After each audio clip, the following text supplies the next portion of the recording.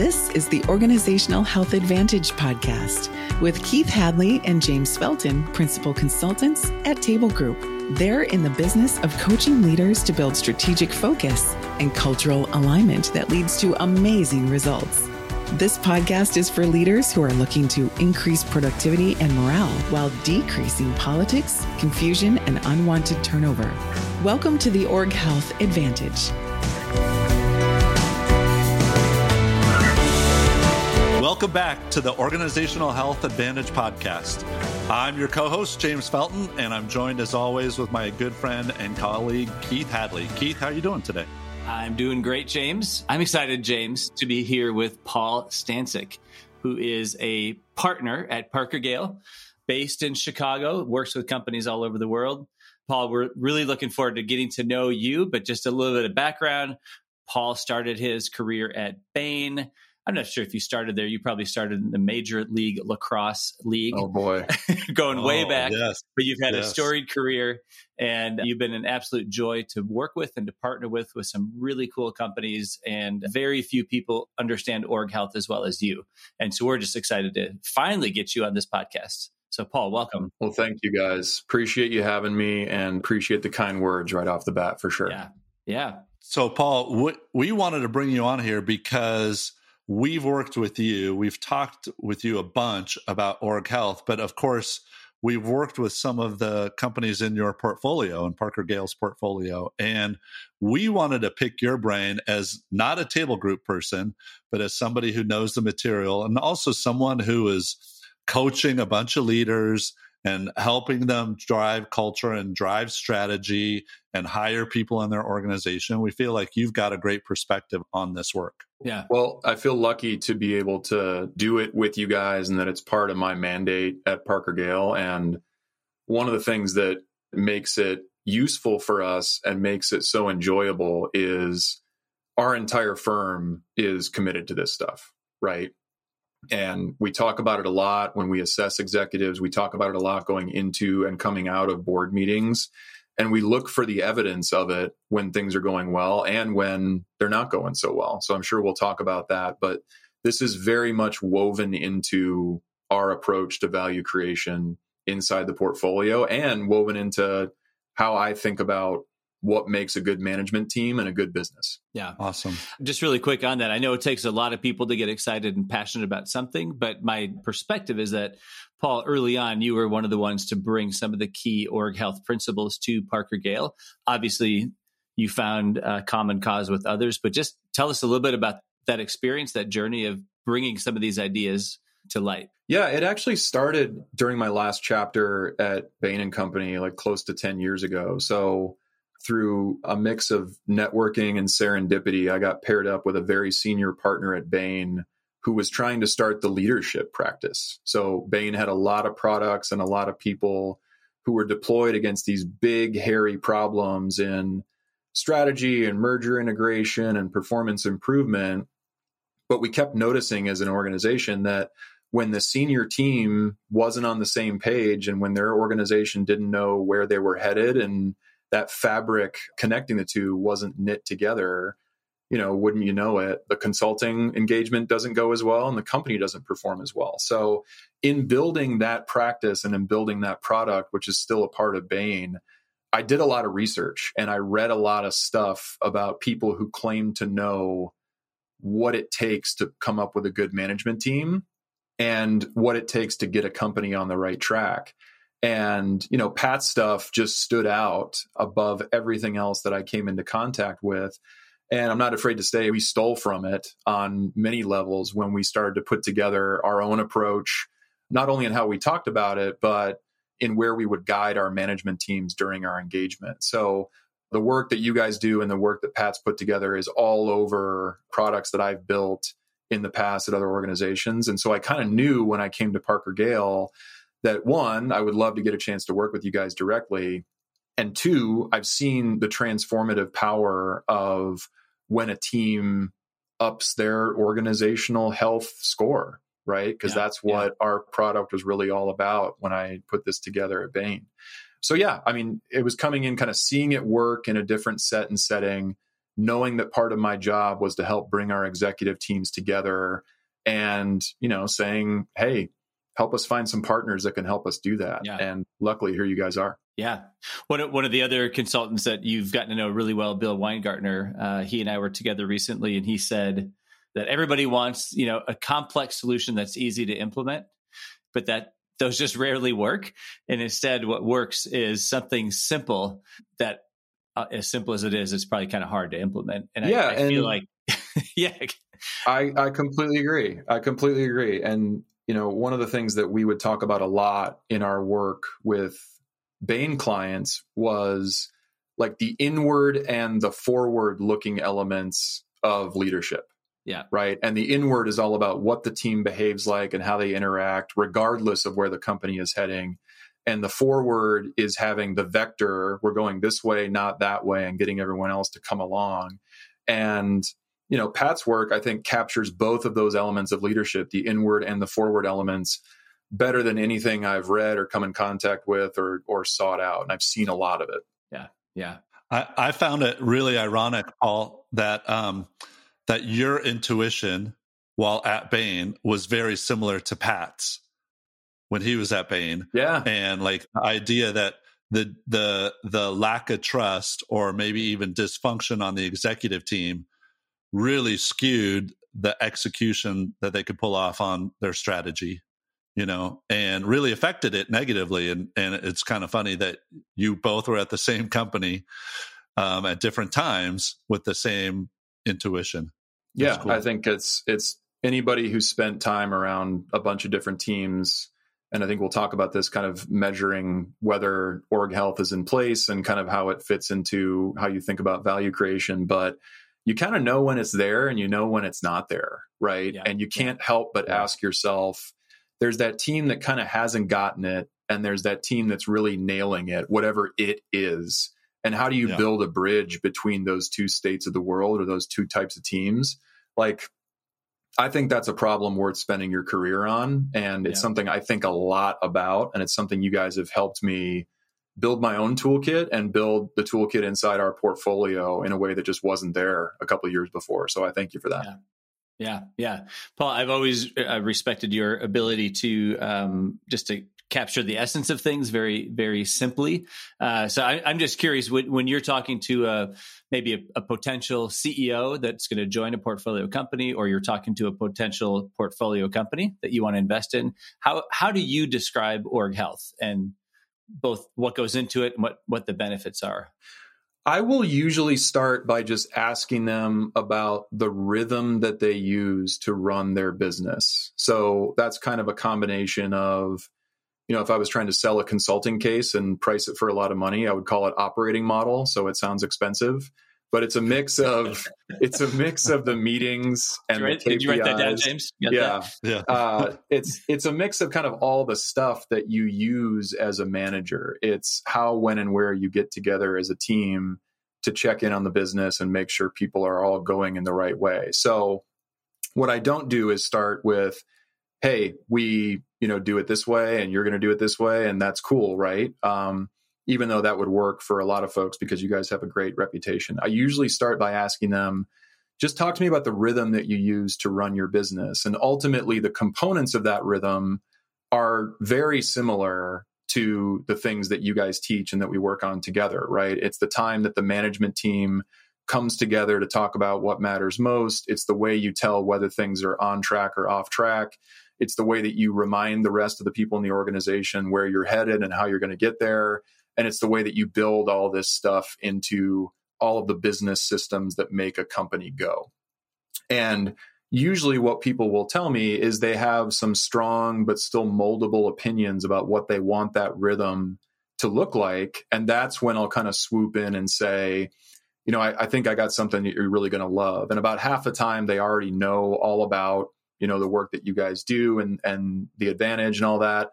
And the other half, the nice thing is I can point them to 5 or 6 CEOs that have gone through this with various levels of skepticism and who are now almost to a person, big time promoters of both the process and the content behind it. So I'm a recovering sales guy. I'm not totally recovered. I do have to sell this as part of our value creation plan.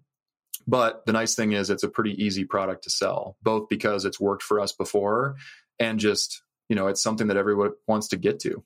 Yeah, that's awesome. Keith and I have had the pleasure of working with 3 of your CEOs within your portfolio, Todd Douchy, Len Finkel, and I'm forgetting the third. You worked with the third, Keith. Rick Noble. Yep. I mean, these are just 3 guys we wanted to talk about today. We've worked with a lot of the portfolio, but yeah, let's talk about these guys. Well, how would you describe their leadership, their utilization of org health, and maybe the ROI it's had on their companies? You're springing this one on me, but the words that come to mind are all 3 of them were committed to the craft of org health.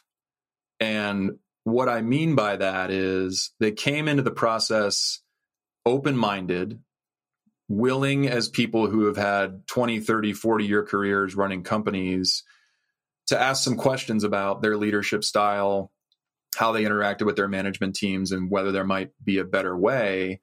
And coming out of it, they did all the little unsexy moves that make this stuff really hum. So coming together as a team and doing the 5 dysfunctions assessment and figuring out if you've got trust and can do conflict, that's great.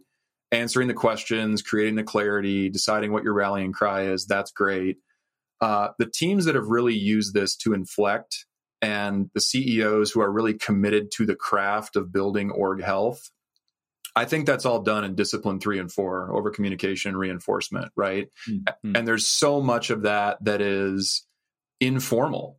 It's in these little everyday moments where you can kind of choose to remind people of this is where we're headed, this is how we're going to get there, and this is what it's going to take. And it's doing all the little annoying, repetitive work of every time you hire someone, every time you reward someone, every time you manage someone, every time you think about your human systems, you're okay taking your swivel chair and turning it back towards that clarity that you created and making sure it's all in sync. Yeah. And I think Todd and Len and Rick, they just bought into it. And you can see that whether you're on the management team or further down in the organization. But more important, they did the work to finish the last 10% of what this takes, which is very tactical, very everyday, very informal. But when you compound it on top of itself, it makes a huge difference, especially when you get to a company of 100 or 200 people. And your frontline employees are a few layers away from the CEO. Yeah. I love that you talked about that disciplines 3 and 4, because as I was thinking about these leaders, none of them stepped into a fully baked discipline 1 and 2. Each of them had to go through a lot of hard work with their teams to create team cohesion, which is discipline 1. Yep.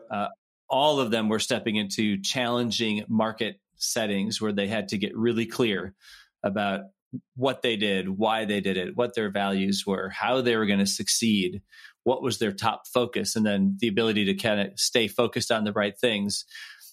But it's, that's not, you can't stop there. Having a cohesive team that's clear is a great start to then go into the things that you just talked about that they were able to really master, which is the over communicating, the reinforcing. Yeah. And I think one of the most powerful things that you can do to reinforce all of the stuff that you guys teach and all the elements of organizational health is, oftentimes we think about the reinforcement thing as the HR for the whole company processes, right? It's how you hire, it's how you performance manage, it's how you promote.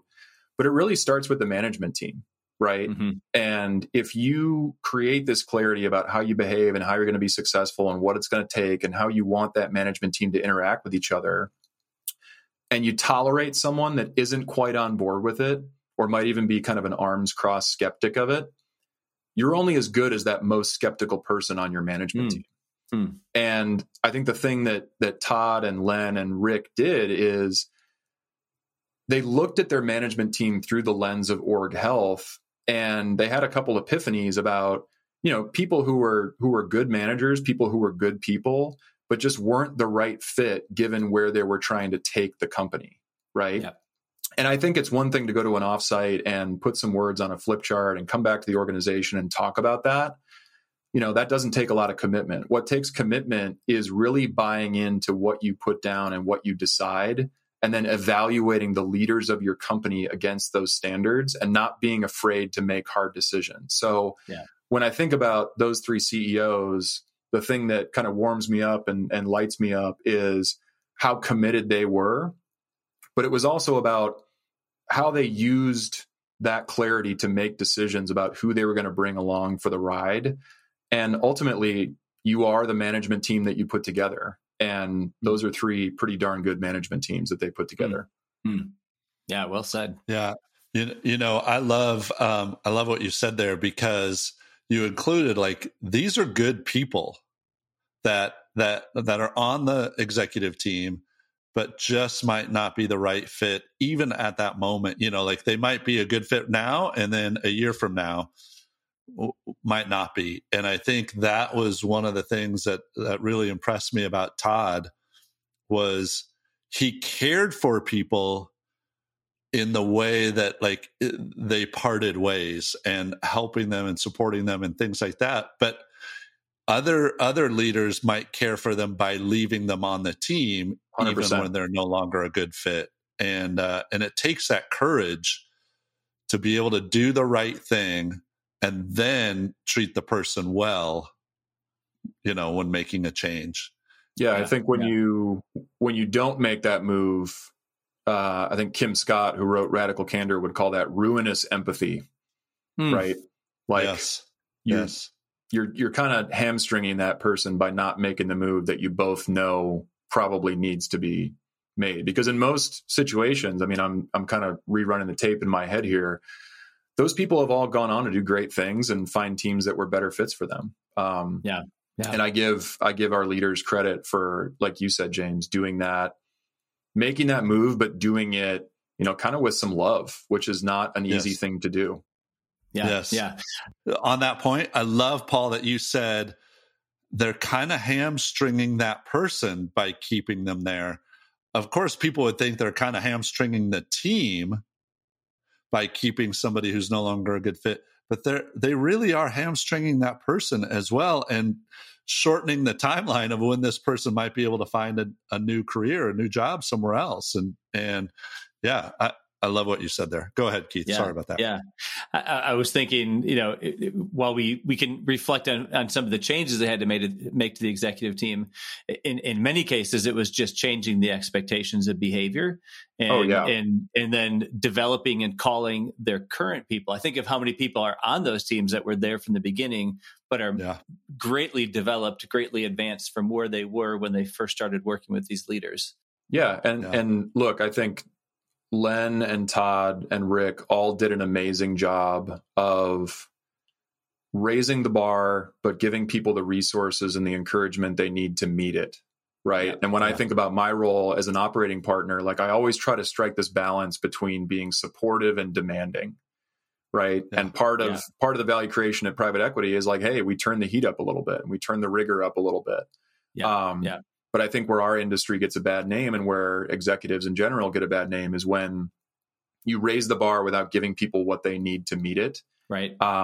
Those guys all did an amazing job at keeping that teeter-totter right on balanced as that bar got raised. Yeah. Hey, Paul, I want to pivot a little bit.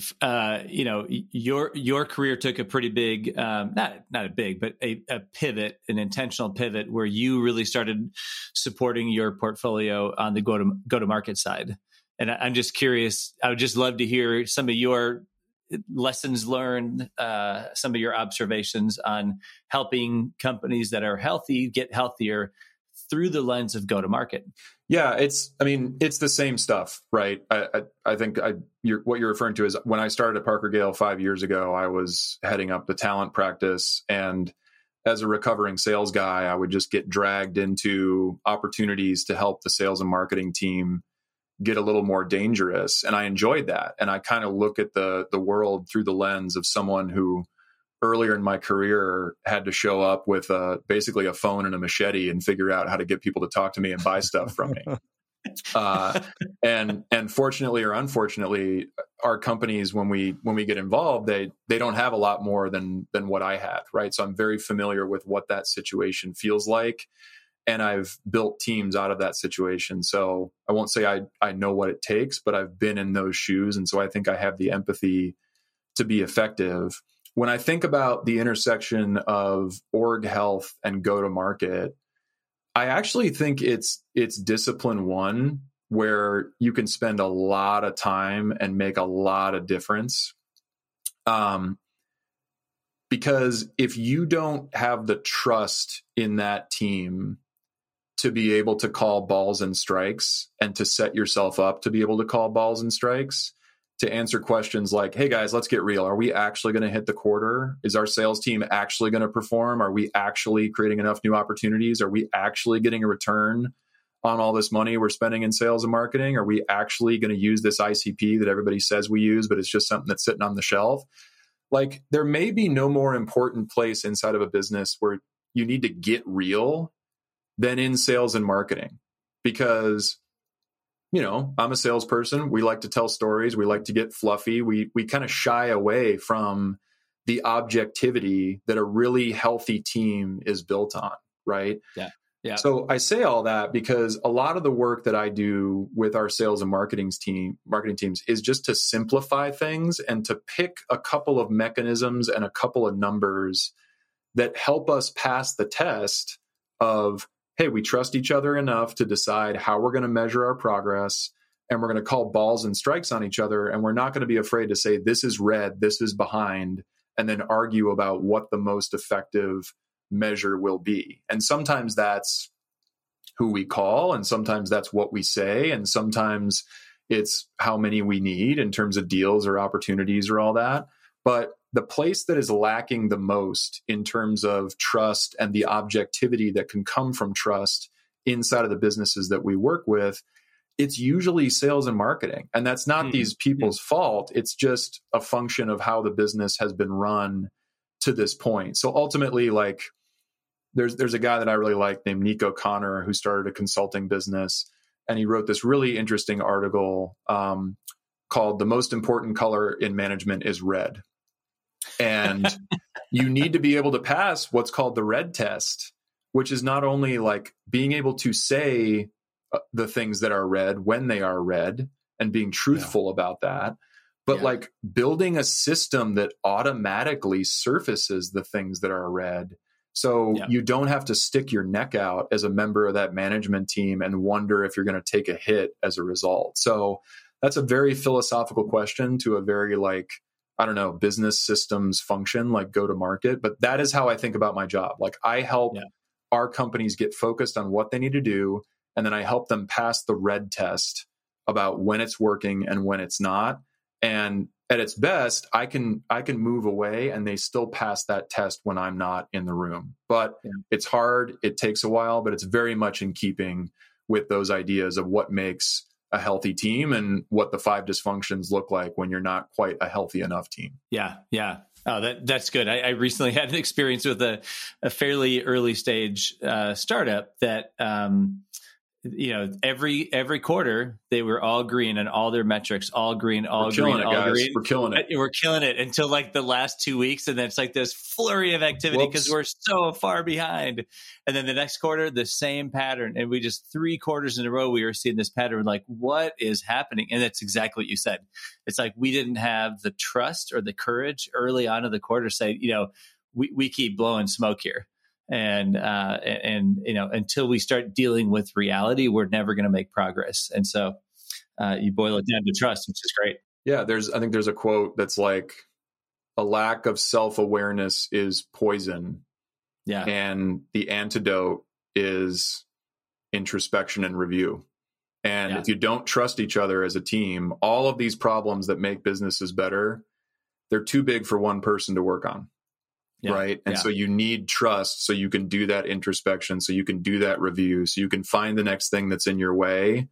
But if you don't get vulnerable and you don't practice, this thing, you're going to get in that moment where you wonder, should I bring this thing up? And you're going to shirk away from that moment, and you're going to miss the chance to get better as a result. So that's my TED talk. But I think it's super important. I think when that that does happen, when that reflection in an untrusting environment does happen, is after the deadline and you've missed your numbers. Yep. Yeah, like, totally. Boy, if we trusted each other, we would have been doing this earlier so we could pivot or change and be able to hit our numbers. Amen. Yeah. Yeah.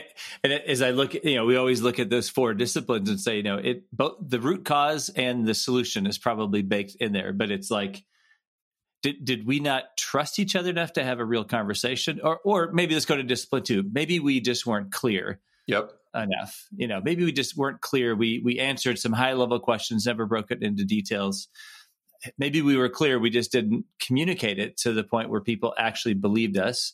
And then what you're talking about now is, we had the reinforcement mechanism in place. Did we just not use it? So talk about clarity a little bit. The work you do to help portfolio companies get clear about their strategy, about their differentiators. What have you learned along the way there?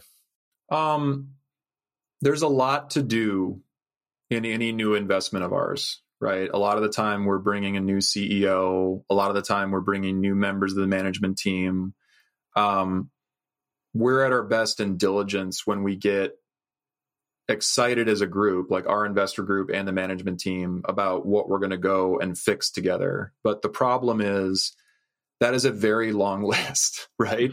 And part of the art of putting together a value creation plan is taking stances and kind of sequencing that list and being okay with leaving some things for a little bit later on, right? So when I think about clarity, it's really important to decide, like, kind of the more purposeful elements of clarity, like why are we here? What do we do? What business are we in? The thing that is most impactful for our companies is aligning on a rallying cry and pushing our companies to avoid the rallying cry that sounds like, let's go fix everything now. Because there's plenty of ingredients to go bake that cake, right? But you guys use a phrase that I have stolen and use quite a bit, which is ROMA, right? Return on management attention. And there's an implicit assumption in that room that there's plenty of smart people to go tackle any problem that this business has. But the more you spread out that power, the less useful it becomes. And so when I'm in the room with the team and working on the elements of clarity with you guys and answering those questions, you probably notice me jumping in and pushing the team to be more focused and leave some things off the page when we get to that question number 5, what's most important right now? Because I think good strategy is about taking stances, good strategy is about hard choices. And the best hard choice you can make is to decide to focus on this instead of that. Because chances are, if you do that, there's an old saying that's like, the man who chases 2 rabbits catches neither, right? There's a lot of companies out there that are chasing 2 rabbits. Is that an old saying, or did you just make that up? That's I think it's old, but if someone wants to footnote me, I'm happy to get the SEO credit for it. It's old because he's been using it for 10 years. Yeah, exactly. He made it up. But I think my most important job, when I'm in the room, kind of being the creepy private equity tag along for these offsites, is to jump in during that rallying cry and to keep our companies from chasing 2 rabbits. Because I believe we put teams together that if they focus on one thing, they're going to get it done. And the biggest risk is not execution, it's distraction. Yeah. Yeah. Well, you put me on to a guy named Ravi Gupta, and he says it's not prioritization until it hurts. Correct. Yeah. It's got to be like, you're sort of having a digestive issue because that other initiative doesn't make it onto the page. And that's when you know you're probably onto something. But it's a little bit of a counterintuitive test until you see it work. Yeah. And I've always been impressed how by being laser focused on one thing, it does have a halo effect shine on other things. But when you try to do that rally cry of like, let's do everything well, that's our rally cry. Then everybody's focused on what's right in their own eyes, which means we're slightly out of focus. Yeah. And it also drives some good conversations further down in the organization, right? Like you're modeling focus and you're modeling prioritization. So I think when you do that, there's something that happens in the company, in the team, that becomes less tolerant of the, hey, I'm so busy, so I can't get anything done type person. So I don't know, like you're not only creating focus for your management team, you're building the muscle of focus for people that are working on things, even if they're not directly related to that rallying cry, because they're looking upward, noticing the management team focusing on one singular issue and saying like, hey, maybe it's okay for me to do that too. Yeah. Yeah. Hey, Paul, when you think about the companies that have really dialed this in for you and for them, and thus for Parker Gale, what would you say is like the ROI on this work? Like, what's the return for them? What have you seen? We get that question so often from potential clients. Yeah, just speak to that, because you have a very different viewpoint than a lot of the people we work with on this. Yeah, everybody likes to talk about ROI. I don't know. I've thought about this. When it comes to org health and this type of work, I think you can measure the stuff around it, right? You can measure the stuff that's tangential to it. You can measure employee engagement. You can measure attrition. You can measure are people aware of and clear of the answers to the clarity questions? But those things are they're on the periphery of what we're actually talking about. And eventually all that measurement and all that talk about ROI, I think it has to collapse into a kind of subjectivity. Eventually you have to make a stance on is this making the business better? So there's some litmus test questions like, are we creating the results that we want? Are we hitting our numbers? Are we proud of how we show up and who we work with? Do the people who work for us know where we're going and how we're going to get there? And I think there's a I'll get a little philosophical for a second, but there's a desire to take those questions and turn them into KPIs and measurements. But I actually think, especially if you're a member of a management team, they're better left as questions. They are better leaned on as sources of a kind of productive paranoia about whether you're continuing to reinforce and over communicate this stuff. So I think the most important question is can the team get to a place where they're generating that paranoia from within, a self-generating paranoia about, are we still on the right track? Are we still reminding people of where we're headed? Are we still reinforcing this enough? And not from an outside force, not from a consultant or a board member or an external managerial source. And that's what owning this means. So when I think about ROI and I think about KPIs and I think about measurement, I don't know, man. I just think it's the wrong question. The most important question is, does the team own this? And is the team thinking about owning this? And if there was a managerial Spotify station, do they have a kind of track of org health at the very top of their on repeat playlist, and it's just running at a low volume in the back of their head all day long? That's when the good stuff starts to happen. So there's an ROI. You can build a business case for this. You can track KPIs around it. But I think the most important question is this stuff works.